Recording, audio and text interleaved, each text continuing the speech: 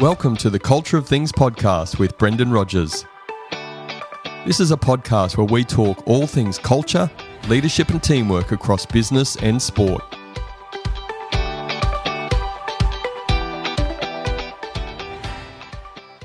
To all our loyal listeners, the Culture of Things podcast will now have specific episodes produced for YouTube. To ensure you don't miss out on this exclusive YouTube content, head over to YouTube, click on the subscribe button, and hit the notification bell. Now, let's get into the episode. Hello and welcome to the Culture of Things podcast. I'm your host, Brendan Rogers, and today we have made it to episode 70 on the Culture of Things podcast. So today I'm talking with Cassandra Gordon. Cassandra is the founder of Growth Culture, a new company that works with startups to design and build their culture. She's also founded Organizational Intelligence Group, which is a niche culture turnaround consultancy. Cassandra has spent 20 years driving change and leading teams in corporate and government roles in Sydney, Perth and Canberra. She's also briefed former prime ministers and advised senior leaders on leading change in the insurance, oil and gas and utilities sectors. She left the corporate world to fulfill her mission to create a new way of working that enables people to grow and thrive, not just survive. Today we're focused on the 5 key elements of a strong culture. Cassandra, welcome to the Culture of Things podcast. Thanks, Brendan. It's a pleasure to be here. It's a pleasure having you. Now, I do have over the years, as I've got older, I've got a little bit more of an interest in politics nowadays. So that experience in Premiers and Cabinet Office in 2006, 2008, can you just tell us a bit about that? Just whet my appetite a bit? Certainly. So PM&C was an incredible environment that really shaped me and built me professionally in terms of my strategy, my briefing, my risk assessment skills. I got so used to working under extreme pressure every day and working to tight deadlines to brief the PM of the day on really critical issues. So that would mean consulting with various agencies, including Treasury Finance, for example, and coming up with a briefing position that had to be absolutely rock solid. It was tough, but it was incredibly interesting, and those 3 years really enabled me to fly professionally after that. Yeah, I'd imagine fantastic experience. I'm going to push you on this. If you could pick one thing that you really loved about that experience and one thing that you would have preferred not to have experienced. Great question, Brendan. The thing I loved most about it was being able to see direct results for federal government policy that impacted the lives of people based on my recommendations. So I spent a lot of my time working in the health and aged care part of PM&C, which included some really complex, tricky issues around illicit drugs, for example, funding for particular cancer treatments off the top of my head. And being able to brief on that, weigh up the different risk factors and look at the federal budget and come up with a figure and a proposal for making something work or available to the public was incredibly satisfying when that actually occurred. Something that wasn't so good was the culture, in that it was extremely competitive. So to get into PM&C itself is no easy feat. So when I applied for my role, I was one of 400 people that actually applied for that job, and I was one of 2 people selected. People often work there watching the sun go down at the end of the day, particularly in summer, and it's a commitment. But it provides great exposure, and you won't be surrounded by more hardworking, intellectually rigorous people, in my view. It really did give me such great background in terms of a huge range of topics. And it was normal for graduates from, for example, top universities around the world who had won Young Queenslander of the Year, or scholars, or people doing their PhDs to arrive and provide their own intellectual input. So it created such a stimulating environment as well. Yeah, fantastic. Thanks for sharing. Was it that experience or some other experience that sort of whet your appetite around this culture thing? That probably certainly was one piece of the jigsaw puzzle, Brendan, in that I deliberately throughout my career exposed myself to a range of different sectors, industries and cultures. So when I work, I love complex information and I love diving into it and understanding how things work and what it means and and how to use information to solve really difficult problems. And once I'd mastered my craft or my trade or my role, I tended to then look for the next thing. So I needed to be intellectually satisfied. PMC did that. However, I also springboarded into a lot of different industries, like you mentioned oil and gas, utilities. I worked for IBM in IT for a while, in consulting environments. I've also done lots of other assignments through my own company, Organisational Intelligence Group, insurance and financial services. All these organisations have different cultures, different ways of doing things, different operating systems, different power structures. And they've undoubtedly all formed parts of the jigsaw that have led me to where I am today in terms of my purpose, which is to create cultures where people not just survive, which we all do in those environments, and I certainly did, to one where people actually can thrive and reach their full potential. So towards the end of that period, that sort of working for other companies and working for corporates, I realised that my own values were not in keeping with most environments I was working in, Brendan. So I stand for integrity, respect, and equality. And those three things, which are rock solid to me and are who I am and are not negotiable, do not fit with corporate environments as they are now. And that is why I left. But all those experiences gave me that drive to create something that was different so people could really reach their full potential. I got respect and integrity. What was the third one, Cassandra? Justice, integrity, respect. Thank you.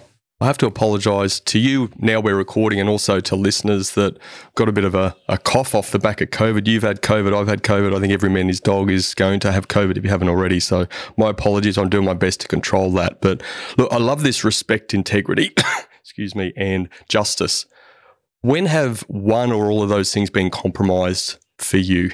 A good example is when I was working in WA, I was heading up the Indigenous health function for a large federal government agency, and I was in a director role there and dealing extensively with the state government. And my role was to manage a large team of experts and deliver health services on the ground for Indigenous people. And I found that the culture of that state environment was quite different from the national federal environment.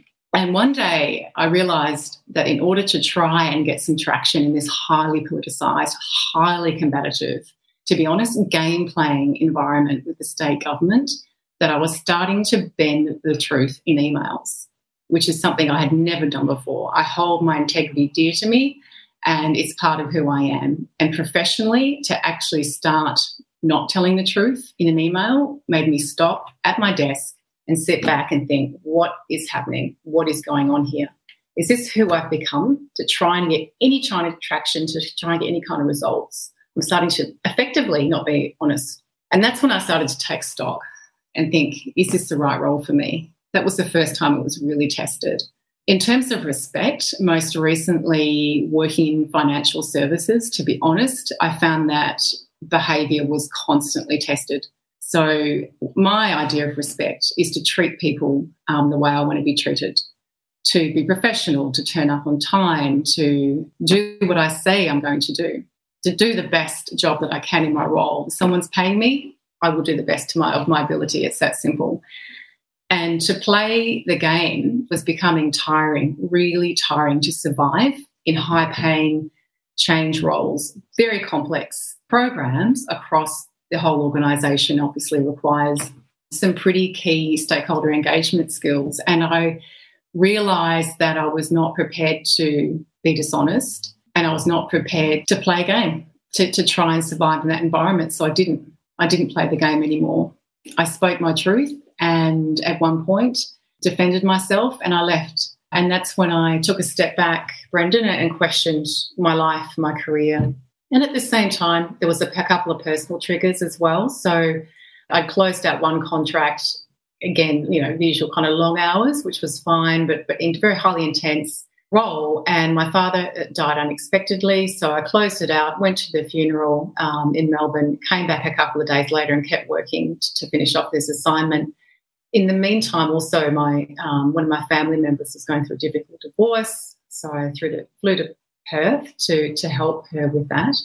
And then when I came to Sydney, I just thought, God, I've just got to stop. I've got to just take stock before I throw myself in the next contract. Things just didn't feel right anymore. It felt like I was becoming a smaller version of myself that was designed to meet a corporate objective.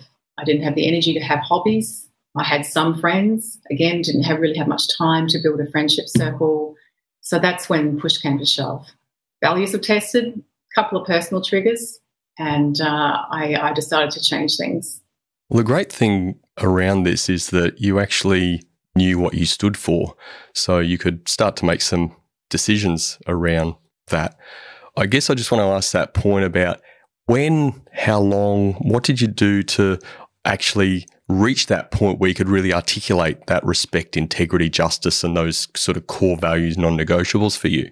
It was a process, to be honest, Brendan. Integrity has always been probably the one that's been most dear to me, that where I recognised early on that it didn't necessarily fit with most cultures. And respect and justice grew. The more I matured, the more exposure that I had. And, for example, I tended to find that junior members of staff would sometimes come to me with their issues if they were being bullied, for example, if they didn't know how to solve a problem and they felt unsupported.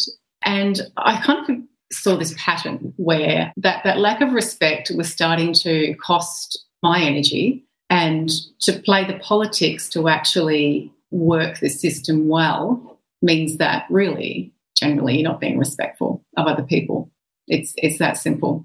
I have compassion for people as well. I have compassion for people who are unwell, who need help, who simply need support. And I find that a lot of the Australian corporate culture is generally unsupportive. And that's my view from talking to a lot of expats, people who have worked here and in other countries, is that the Australian culture generally does not offer a lot of support, particularly for women, and that it's highly competitive. So all of these things combined really made me stop and think, do I want to look back in 20 years' time when I'm looking down the barrel of sort of what do I want to do for the next 10, 20 years of my life, and think, yeah, gee, I wish I had worked at that insurance company for another six months or 12 months, or do I actually want to do something that's close to my heart, which is to enable other people to survive, not to survive, but to thrive, to enable other people to grow and reach their full capability. That is something that I have loved doing in my work and what I do now. So that's been the primary driver. I want you to also articulate something for me, because there may be some listeners listening to this now and saying, Brendan, well, in the intro we're going to talk about the 5 key elements of culture and that sort of stuff, and we're going to get there. But in your own words, why is it so important that we just unpack that a little bit and a leader effectively know what they stand for when they need to lead and drive culture and cultural change? Thanks, Brendan. So the 5 key elements I've developed based on my experience, but 2 years of solid research, looking at what does and doesn't work, reading high-quality literature from around the world, looking at what different companies are doing that are groundbreaking, what does and doesn't work. And collating all of that, I came up with a cultural blueprint. And it's important for leaders to know this, because it's a leader's role to enable other people to lead. It's not a leader's role to control. So traditional companies are based Cassandra, on can you just control. say that again? That sounds pretty important. Sure. It's a leader's role to help other people lead, not control. A leader's role is not to control. That's not leadership. That's a title. And there's a big difference between a title and a leader. They don't necessarily go hand in hand. In fact, it's rare to find a very good leader, in my experience.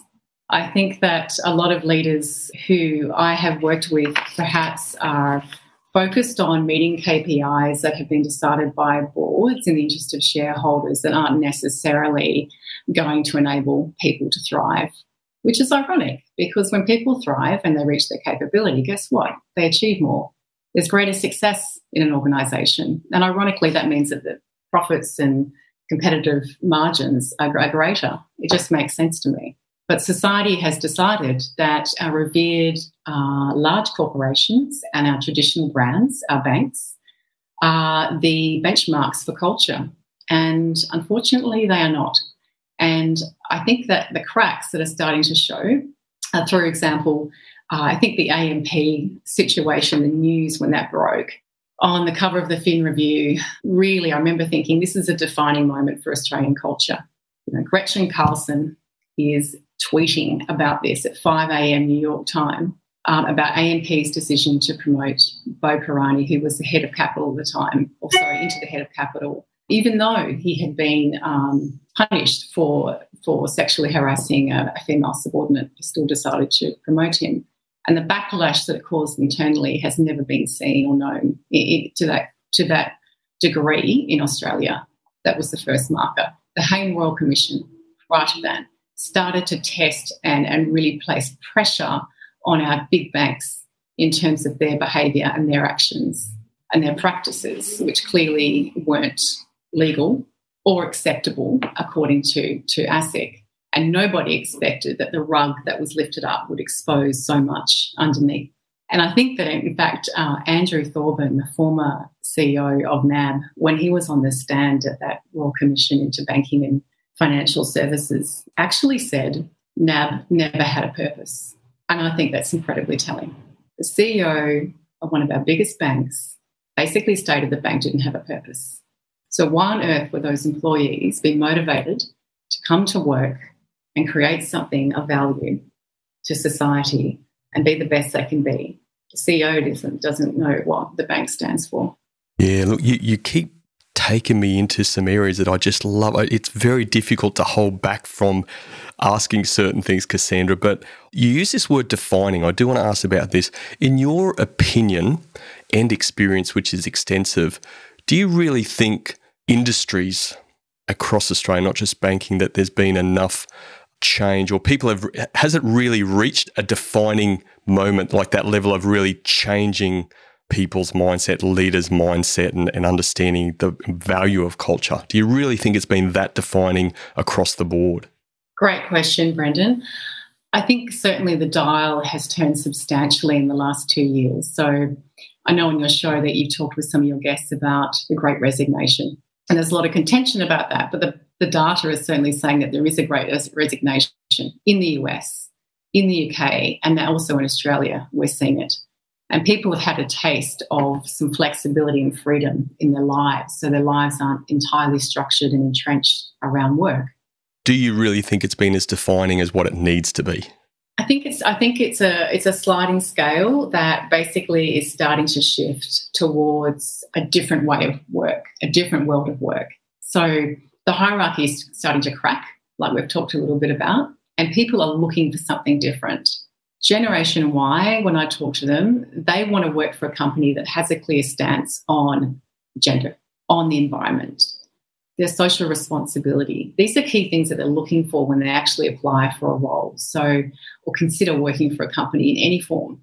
And companies are now being expected, or they're actually scrambling at board level to be able to demonstrate that and not just talk about it by putting hashtags on a wall, hashtag sustainability, courage, integrity, creativity, whatever it is. It doesn't actually ironically stick. They might stick on the wall, but they don't actually stick in terms of people's behaviour. So I believe that the world of work is changing. I believe that big corporates are going to start to break. They're cracking now, and I think they're going to break. I don't think they're going to be able to be globally competitive anymore. I think that a lot of people have had enough. And we talked a little bit about this before the recording in terms of different stages of our career and life. But I think people are starting to see that working for a brand or a corporation is not who they are, and they want to leave a bigger legacy or have a greater purpose in the world rather than going to work to just simply earn money to keep a roof over their head. There has to be a greater purpose as to why we're here. Yeah, absolutely. I mean, I agree. I do sort of feel that there needs to be some more, for want of a better phrase, shit hitting the fan in organisations, like an AMP or some of this banking stuff that, it almost feels like some of that stuff was a bit further down the track, in the past now, where some people are still losing sight of what it is. But anyway, not that I'm sitting here hoping that, organisations like that crumble and hoping that some of this stuff happens, but it feels to me in some of these organisations, in some of these organisations where it's almost like there needs to be that continual reminder of change needed through some circumstances that are coming out, like happened with, as you say, banking royal commissions and AMP scenarios and stuff like that. But anyway, you use the word thrive a number of times. Again, it's part of your mission. Love that word, by the way. What does this thriving culture mean? Like what success, you working with the organisations and achieving this thriving culture? What does that look like?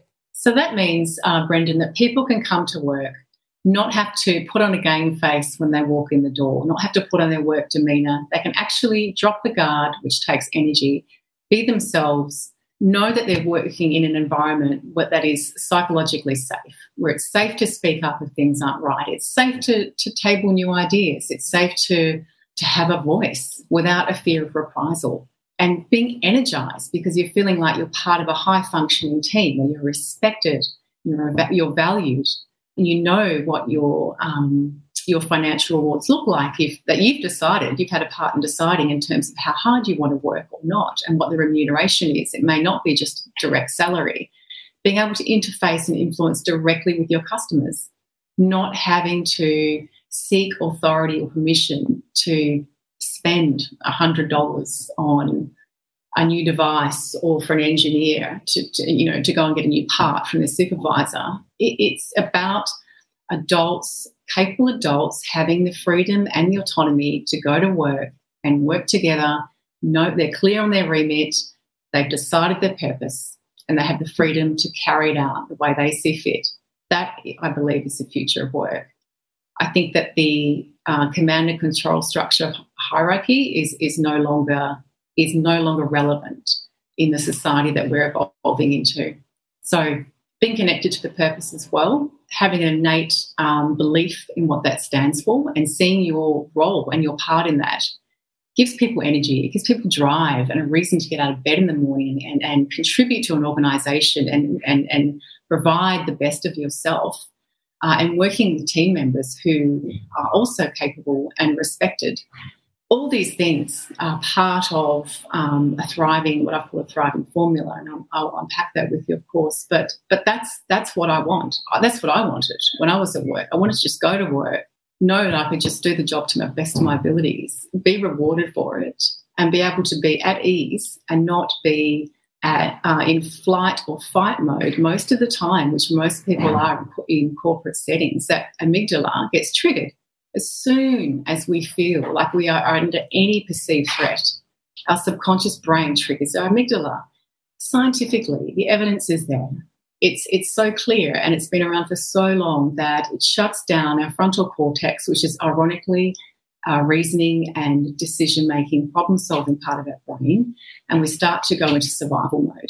Now, what a waste of energy. It just doesn't make sense from the bottom line even, that most people are walking around a building all day, playing politics, worrying about how to protect their back, how to survive, how to get ahead, and how to actually just hold their position. That's inhumane to me.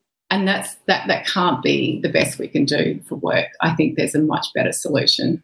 Cassandra, let's say I'm leading an organisation with hundreds of people. You've just sold it to me. I mean, that sounds pretty good. Sounds like some pretty good outcomes, pretty good benefits of a thriving culture. So why wouldn't I do it? Because not every leader's doing it. Yeah. Well, firstly, Brendan, it takes a lot of courage to be a good leader, of course, which is, again, at odds with our current system. So meeting KPIs that have been set by a board obviously drives most of our CEOs and their behaviours. And it's acceptable for senior leaders to, for example, demonstrate, in some cases that I've encountered, sort of sociopathic behaviours. That's considered to be acceptable because they're getting results. It's not acceptable. It's no longer acceptable. And so the reason leaders also often are unable to implement these things as much as they may want to is because they're working in a system that doesn't enable them to. So the system is highly competitive. It's command and control. It takes a lot of time and energy and work to get to the top of that apex if you want to. And once you're there, it's very difficult to maintain that position as well and stay there, which obviously requires a certain skill set and personality type, which is a very small fraction of the population to actually be in that position. Yet that small percentage of the population is basically making decisions that affect thousands of people every day. So that is why the current hierarchy doesn't allow it, basically, and there's room for a much flatter way of doing business. Let's move into that now. This formula, these 5 elements that you've developed and devised. Let's just start with the first one, and we'll just unpack each one as we go along, rather than sort of say the whole 5. What's this first one? So, Cassandra, I'm leading this business. You've sold it to me. Great. Let's go. What do I need to learn to start with? Okay, so the first one is purpose, Brendan. So this is about the business having a clear reason for being. And we've all heard about a purpose or a vision and how important it is, but a real purpose drives people to do their best. It's basically how well people connect to that statement or that vision. It evolves with the company. It has to be clear and repeatable, and it has to be developed by the people who are actually doing the work that generates the revenue for the company, not from the top. It needs to be generated from below and crafted in a way that makes sense to them. I think a really good example of a purpose is one that LinkedIn uses, actually, the very platform that we met on, Brendan. So it's to create economic opportunities for everybody in the global workforce. I think that's a pretty powerful example of a purpose that works, makes sense, and people understand it and buy into it and want to be a part of it. I didn't know that was LinkedIn's purpose, but what you're telling me, all of these people that send me emails or messages on LinkedIn consistently about how they can get me more leads and all that stuff, and I say, look, I'm okay, thanks very much. They're actually just living LinkedIn's purpose. They're helping me to be more financial. They I'm going to look at them completely differently now, aspect. Cassandra. Brendan, it's a very open community, so that they certainly, there'll be a range of different ways of connecting on LinkedIn.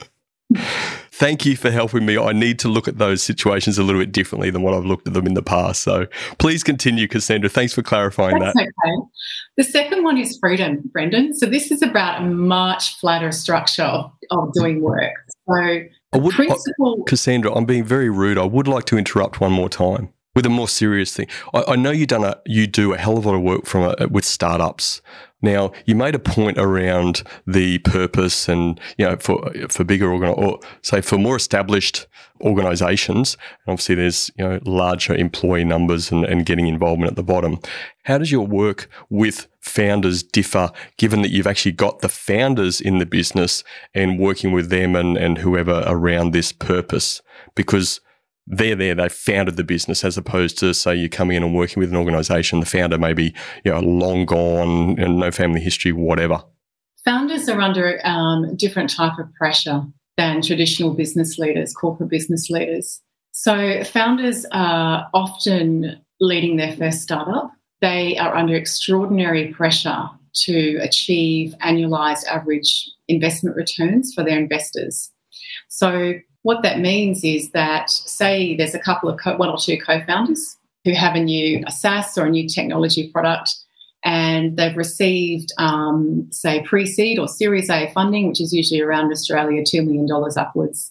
And with that comes a very hard set of expectations, as you can imagine, particularly from venture capitalists who have quite a defined scaling system usually. So founders need to handle, once their product market fit is validated and that they're funded, they need to be able to handle often scaling very fast. And what that means is that they can be hiring, say, up to 100 or 200 people en masse off market as fast as possible to stay competitive. Not only that, they may have varying levels of leadership or management experience. They may be excellent software engineers or know their product that they've developed. They're also needing to handle marketing, visibility, accelerators, and all of a sudden their whole interface or their bandwidth just stretches exponentially. And the last thing that they have the capacity or even the inclination to consider sometimes is culture. Right? I mean, it makes sense. They need to achieve those ARRs, or else they're not going to get further funding and their investors might pull out. So this is where founders have an exceptional opportunity to create and design a culture that's going to support them during that chaotic, usually highly chaotic scaling process. And of course, culture is the last thing to be considered in business planning. It always has been. It's something that we'll get to later, or once things start to go wrong, that's when culture becomes a priority, of course. So that's where founders need support. They need expertise and support to help them define what their culture is going to look like, not just a vision statement that's been developed in an afternoon. That's not going to create a culture or some values put up on a wall. This is a serious, deep dive. What do we stand for? What will we won't tolerate? How are we going to evolve? Who do we want to work with? Clients and people look at what our culture is. So that's the key difference, Brendan. It's just it's a different set of pressures. So starting from a baseline, there's the opportunity to build from scratch, which can support that chaotic scaling process and ensure longevity. I was shocked to discover that 75% conservatively of VC-backed startups fail. That number is extraordinary, considering the sheer effort and analysis that goes into looking at the metrics around product market fit and other criteria before a VC will ever consider investment. Family offices are a little bit more flexible in their approach. But given that they've gone through all the hoops and that they've met certain criteria, why are so many startups still failing? The generalised reason is people problems. So sure, there may be a competitor product that arrives unexpectedly. There's always those environmental factors, but the main reason is people problems. Scaling is hard. It's chaotic. It's up and down. It's uncertain. There is no playbook, and that's why culture. When there's a solid culture, a startup can sustain. And when there's not one that's clearly defined, it can just shift and flow and ebb, and and the tensions that can form as well can make or break it. Our interview will continue after this. An expression of gratitude or reciprocity, no matter how large or small, is an important part of a healthy culture and relationships. Our friends at Jangler have a great app that allows you to send a gift card with either a personal video, voice message, or funny GIF. You can send it right away or schedule to send on the perfect day and time, so it can be something you set and forget. It's perfect for clients, employees, birthdays, and any celebration where you can't be there in person. It's quick, easy to send, and you can spend instantly in-store or online when you receive a card. Check it out at www.jangler.com.au. That's www.jangler.com.au. It must be really difficult. I guess I've had some experiences with some founders and also other more mature businesses where their purpose is, can I say, very financial driven, or sometimes their purpose is not, but it's clear through their behaviors that it's financially driven. That makes different decisions, and in my experience, isn't that healthy for thriving cultures. How do you balance that, and what have you seen in your own experience around founders, these pressures with VC situations and meeting financial targets and stuff like that, to say, well, hey, they've got to make some really specific decisions, but they can really make decisions that damage the culture when you're so focused on the financial numbers? I think that the sentiment is changing, Brendan. So yes, that focus on getting really high quarter-on-quarter returns has its place, and most VCs still operate from that viewpoint. However, I'm finding that other investors, private investors, family offices, are much more open to the idea of investing in culture early. Having said that, VCs are also recognising quite openly now that getting culture right from the beginning is important. They're seeing it, they're understanding it. So, for example, Rick Baker from Blackbird Ventures mentioned last year that he now looks at a fourth criteria, top-level criteria when investing, which is evidence of a strong culture. Tim Fung, the CEO of Airtasker, made a statement that they wish they had considered culture early. It would have helped them enormously. TDM Growth Partners, Ed Cowan, also made a statement in his podcast saying that culture is the hardest thing to scale if it's not done right. So I think the knowledge and awareness is growing, and the data is also starting to bubble up to support that, Brendan. Having said that, though, I think also customers are starting to look for evidence of companies that have a social position that are going to provide a service back to humanity or the environment or the greater good. So I think there's going to be some pressure from the consumer and customer side as well when they start to investigate which companies they want to do business with. Would you choose a career who has a zero carbon impact compared to one that doesn't, and both offer the same delivery time and roughly the same price, for example? So things are changing, and they're changing fast, in my view. Yeah, thank you, Cassandra. Let's move, from purpose, and let's go to, you mentioned freedom before I rudely interrupted. Tell us a bit about freedom. So freedom is this is the concept of, rather than having hierarchy, which stifles growth and is highly competitive, has silos, creates internal competition, to more like, and the analogy they use is more like a rainforest, which is a self-sustaining ecosystem. It's incredibly powerful. It's incredibly strong. And when adults are able to operate as organised teams with a centralised ecosystem coordinator, I've called it, or a traditional MD, who makes sure that teams have all the tools and the support, the materials to do their jobs well, keeps them upheld to the vision, keeps the ship steered in the right direction, but ultimately their job is to enable. So when teams are able to interface directly with their client or their customer and develop those strong relationships, they can also look for ways to add value to their customers because they know them so well, and experiment with new, better, improved versions of products. And I think when experts are left alone without having to, when I say alone, I mean not having to rely on constant instructions, not having to seek approval, and to just eliminate a lot of bureaucracy that, interestingly, the CEO of JP Morgan, Jamie Dimon, calls a bureaucracy disease, because it's just so stifling, and it's just, we all know it's heavy, and it's turgid, and it's usually a waste of time, to be honest. So freedom's about giving the adults capability, space and room to solve decisions by themselves, trusting that they can solve decisions, trusting they can go about doing their job without being micromanaged, without being told what to do, without having to check in every second or third day, for example.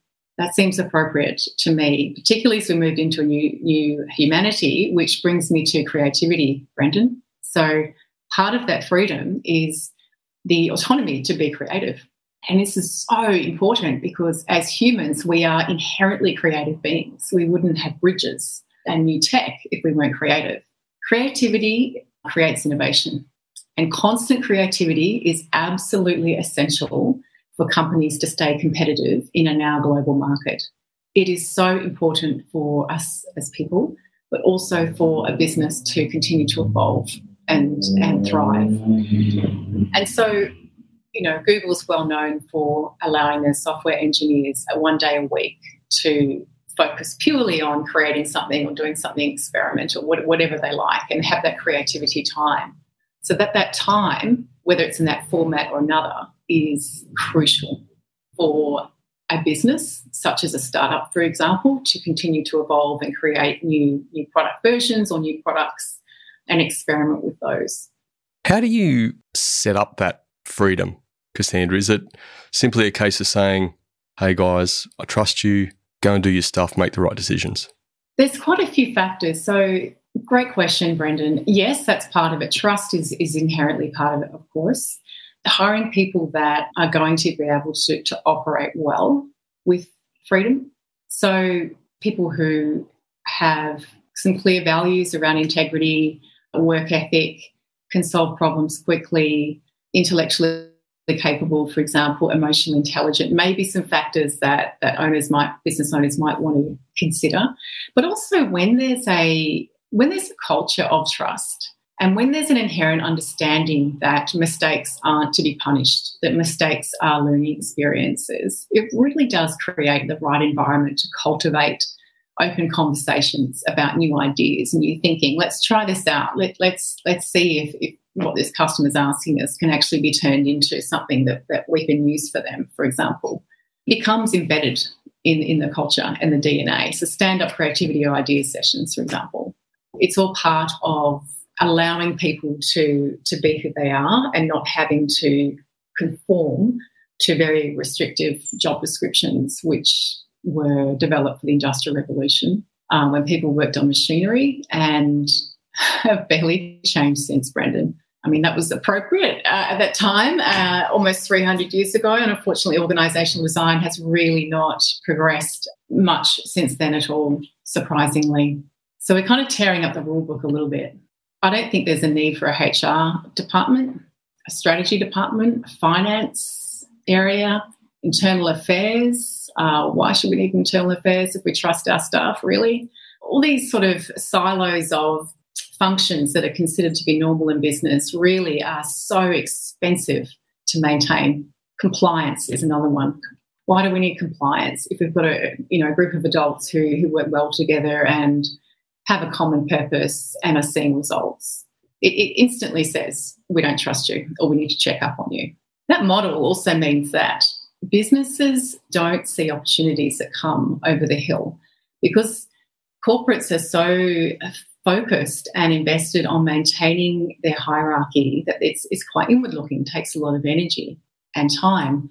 And I think the big banks, Brendan, are a great example of this, in that they simply did not see the neobanks arriving on the market. They completely missed it almost. So the market share in Europe of neobanks is a lot larger in Australia, but still in Australia we've got 4 or 5 neobanks that are real competitors to the big 4 banks. They're obviously cost-effective, they're cheap, they're fast, they work well for the consumer. And I think that's a much better way to do business than maintaining a large hierarchy. Cassandra, I think you've touched a nerve with me in that I agree with so much of what you're saying, particularly about the damage that these compliance and HR and all that stuff does. So I think at some point, I'm not sure if you're going to be exactly the right person, but I need to get you or somebody in to talk about the damage that the HR function has done to culture over the time rather than help it. But anyway, that is definitely a different conversation. But yeah, I'm very much on your wavelength, I have to say. My experience with those sort of areas has been not very good in the past. Okay, you've explained freedom and creativity piece, really important there, and I get what you're saying. My takeaway from what you've said too, it sounds really important to make sure that when we're bringing people into our organisation, that we have some clarity around the sorts of people and the behaviours that we want these people to have that are in their own DNA, because when that happens, then creating this freedom, having this creativity, people acting in a way that the organisation values will happen. I won't say naturally, nothing ever happens naturally, but it's more inclined to go the way you want as opposed to the way you don't want by bringing in people who aren't aligned with those behavioural values. Is that fair to say? It is, and this is absolutely. This is quite a complex topic as well. Of course, at a top level, yes. I mean, there are some behaviours and values that are sort of that are evident or intrinsic in terms of the way people speak and conduct themselves, or why they're attracted to a certain organisation. Having said that, though, it's important to not hire people because they will be traditionally a cultural fit. Now, I know that sounds like a juxtaposition because we want people to obviously fit with and support the culture. But on the other hand, hiring people that are too much like us means that we're not going to be diverse. And diversity is absolutely crucial. And the reason for that is because there is not only data to demonstrate quite clearly that the greater the level of diversity in an organisation in terms of the spectrum of human demographics, there's a direct correlation with the number of different ideas that are generated. Now, this is critical. This is a crucial point in terms of maintaining an innovative, competitive company. We've got people from a range of different backgrounds, obviously, gender, experiences, ages, religions. Everybody's going to offer a different viewpoint and create a thriving organisation. Having said that, though, there are some core values, Brendan, that you mentioned that should be deal breakers. And they can be measured now through emerging technology such as natural voice recognition, which is becoming it's a sophisticated interviewing tool, basically, for being able to look past our subconscious biases and actually select people who have the right skill sets or the right values for that role. So yes, hiring should be done without the pressure of having to get a lot of people in the door fast as well, because it's bound to mean that a portion of those people won't be a good fit and the attrition rate will be really high, which is what startups grapple with all the time. So resisting that urge to get people on seats to be competitive and taking one's time is a fine line, but not having a traditional HR function, recruitment function to do that, and having an embedded recruitment or talent acquisition advisor who knows the business but also knows the industry and the landscape, and actually have them advise managers or people in the team, if they want to decide who should work with them, what things or what candidates might be a suitable match for their purpose and for how they work.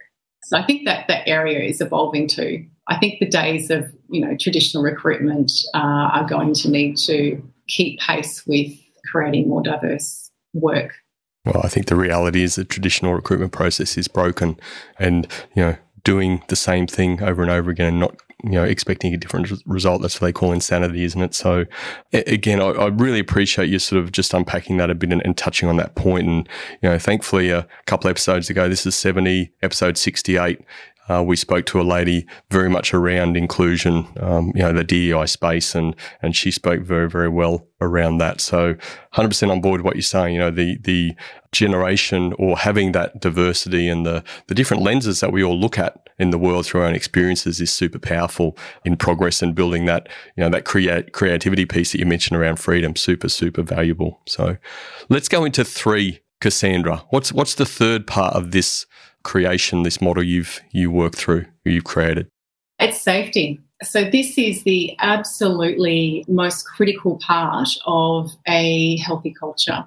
So we've all heard the term psychological safety, and it's talked about, and I, to be honest, I have had probably 1 or 2 experiences in my career where I've actually experienced a team with genuine psychological safety.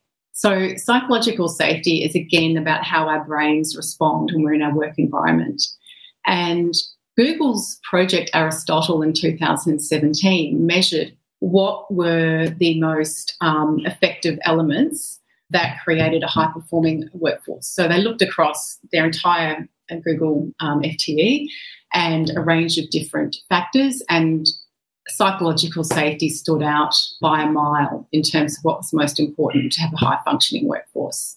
It's no longer okay to not have a safe workforce where people experience really disrespectful behaviour, or any disrespectful behaviour for that matter, can't table ideas without fear of reprisal or threatening somebody else. Bullying, of course, is an obvious one. Exclusion, basically dehumanising behaviours, erode safety. Trust is core, like you mentioned before, to creating safety.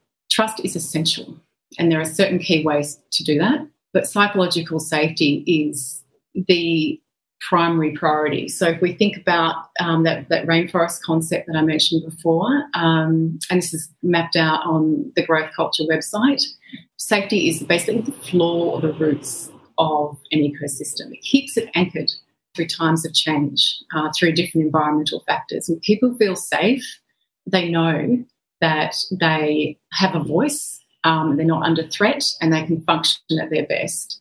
And I think it's time for people to start feeling safer at work and not spending up to 60% of their time playing politics. So I've covered freedom, creativity, purpose, diversity, and safety. And so the way that I've married those different elements together is like a simple mathematical equation. So if we look at the freedom, creativity, and purpose along the top, and if it's divided by safety on the bottom, when safety is diluted, any of those top 3 factors will also be diluted. So that has to be solid.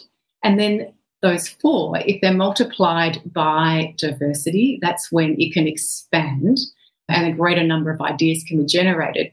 These all create and equals to a thriving workforce, thriving people. And thriving is the genesis of innovation. So that's why I call it the thriving formula. There's different ways to embed and unpack all of those, but at a top level, that is a formula that I've battle tested with a few groups that I believe creates a thriving human ecosystem of work. Just run through that formula again, Cassandra.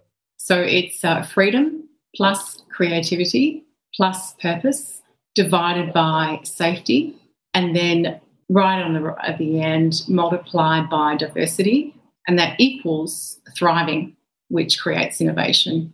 So I found that that's a great way to translate my cultural blueprint in a way that makes sense to people, and almost everybody can relate to those elements and has some experience in what they mean to them. Safety as the division part of the equation, let's say, so freedom plus creativity plus purpose over safety.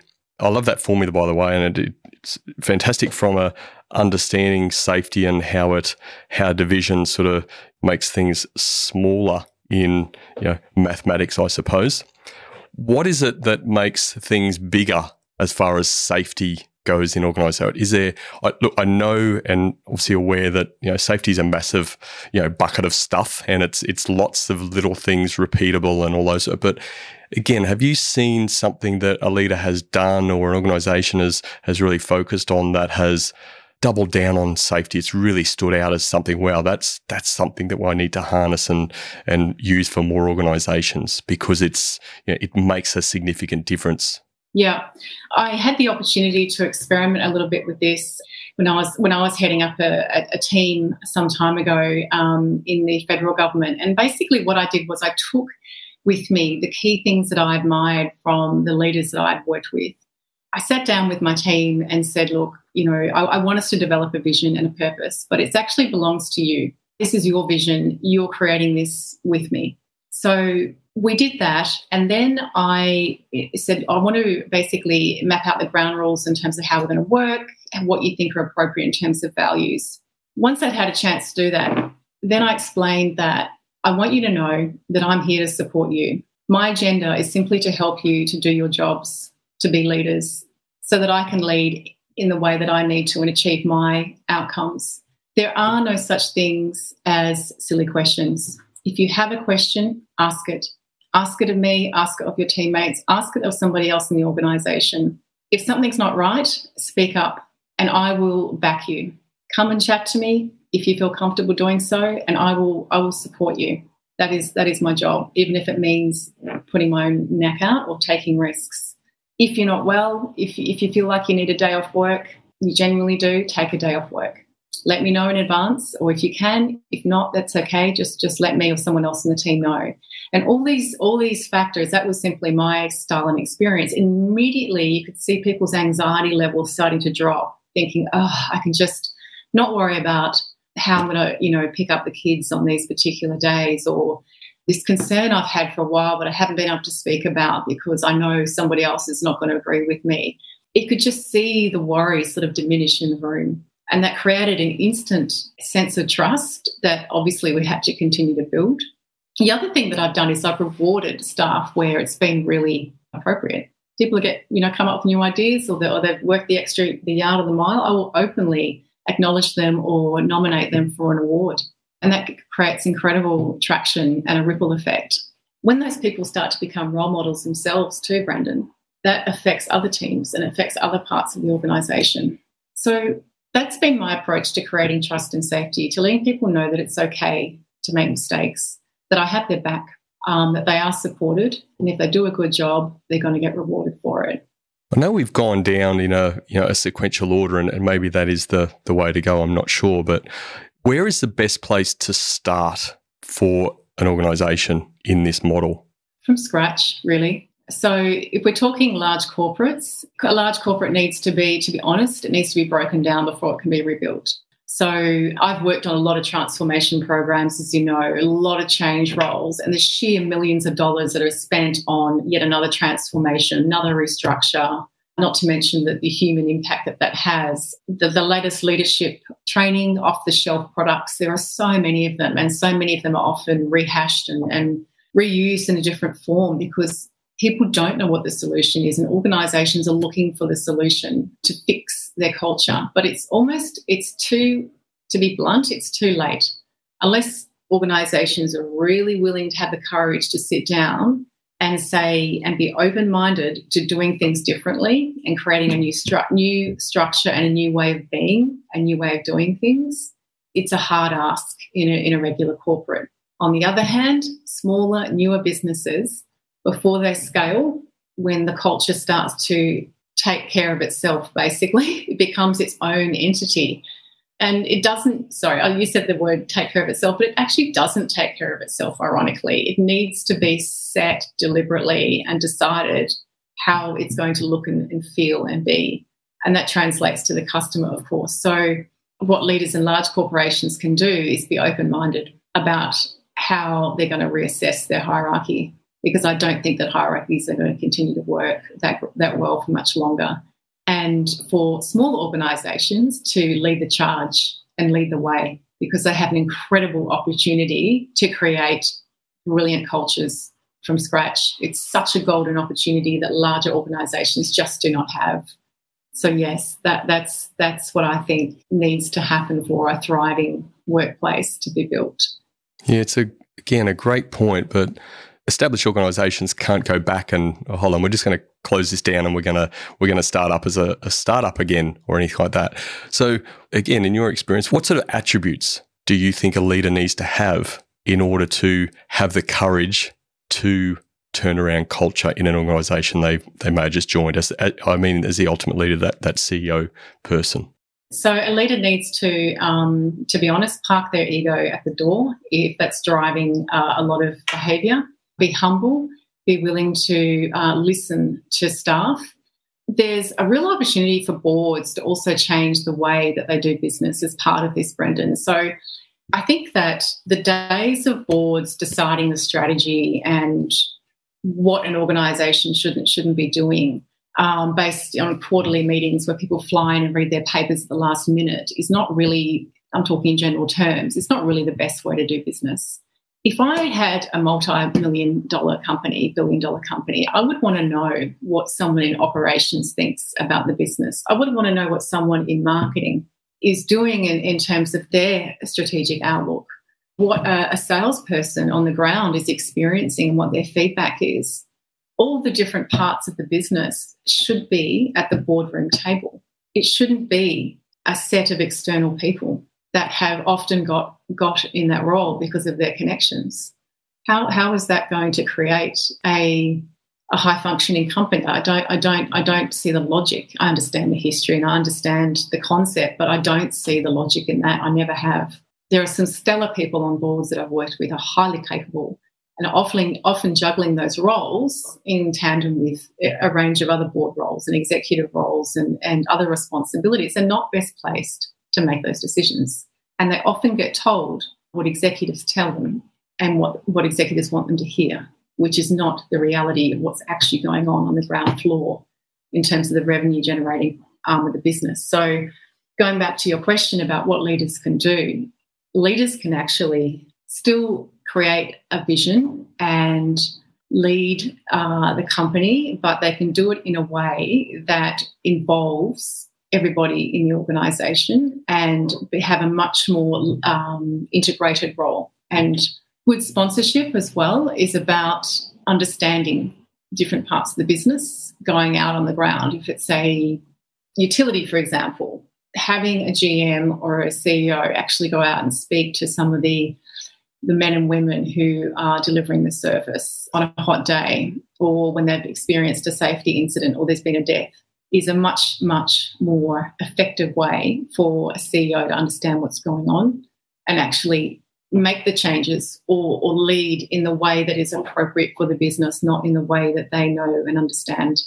Cassandra, I love the way you think. I think the exciting thing for me, I'd love to sort of be sitting in the boardroom or a fly on the wall, because I reckon you'd rock a few boardrooms from time to time. And to be honest, that's exactly what's needed in some of the stuff we're talking about. So maybe when you're doing that, you can invite me sometime just to sort of be a fly on the wall, just to watch how you make these people squirm.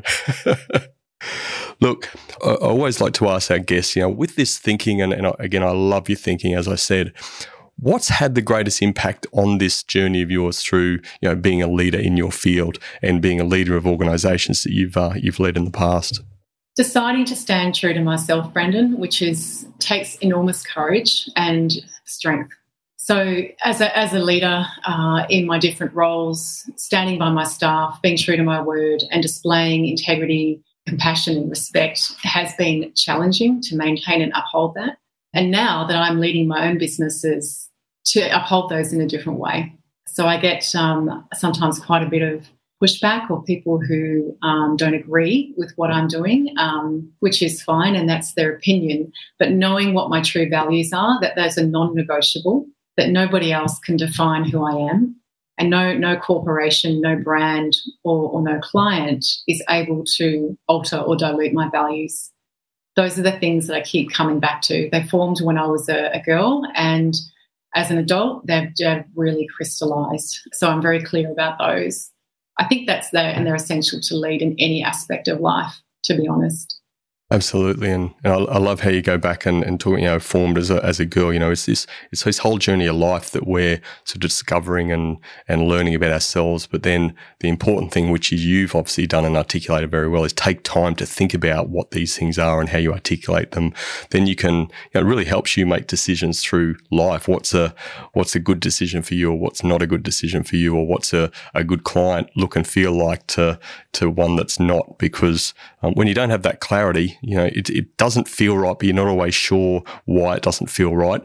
And you end up sort of making a few mistakes along the lines that you probably wouldn't have made if you got some clarity around that. So well done for you being a leader that has actually done that and walking the talk and living it each and every day. Cassandra, this has been a fascinating conversation. I've really enjoyed it. There is one more question I have to ask, because again, like we said at the top of the show, you've spent time in Prime Minister and Cabinet, and there's going to be a federal election sometime in May, we understand, a date yet to be decided. But who's going to win this thing? You're a shrewd political mind. Come on. This is the hardest question of the show. I think you're right there. I actually, the current director of the Liberal Party is a very capable young man who I actually used to play soccer with in Canberra, and I have no doubt. I'm not showing my colours at all, but I know he's going to be a very tough campaign manager and difficult for Labor to beat. So. But who knows? Like everything in the world at the moment, Brendan, nobody knows. Be fascinating to really see this time. Absolutely. If we only had a crystal ball, right? But it certainly will be fascinating. But thankfully, we live in a what we think is a fantastic democracy. So it's all about choice, and people will make their choice whenever that date arrives. So, Cassandra, thank you very much. I said a number of times, I love the way you think. I love the formula, and I know that those sort of formulas, those sort of models don't just come up in sort of 5 minutes. There is that journey in the process and the experience that underpins that. So well done on putting that together and utilising stuff that actually builds and helps leaders and organisations have sustainable change and sustainable growth with their cultures. So keep up the great work. I look forward to maintaining the relationship that we've started now. I think we've got a few things that we can chinwag over and some similar concepts that we believe in. So thank you very much. It's been a pleasure having you on the Culture of Things podcast. Thanks, Brendan. It's been an absolute pleasure talking to you, and thank you for having me.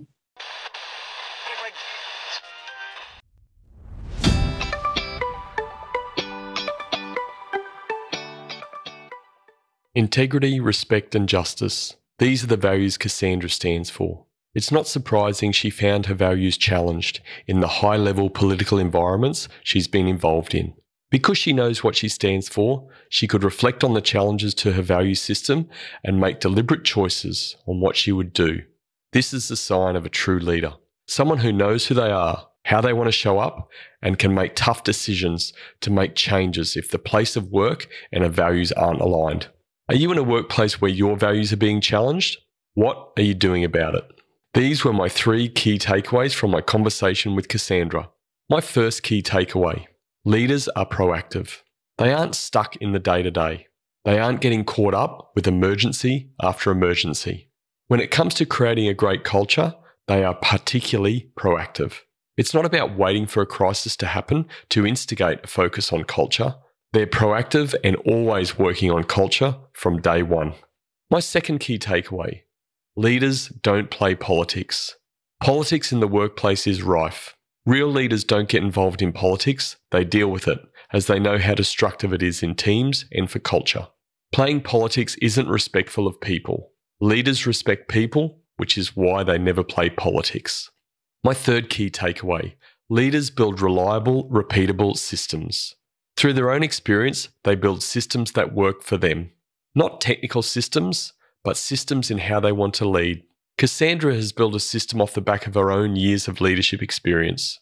Freedom plus creativity plus purpose divided by safety, then multiplied by diversity equals thriving people. This is the reliable and repeatable system Cassandra has developed for herself and her clients.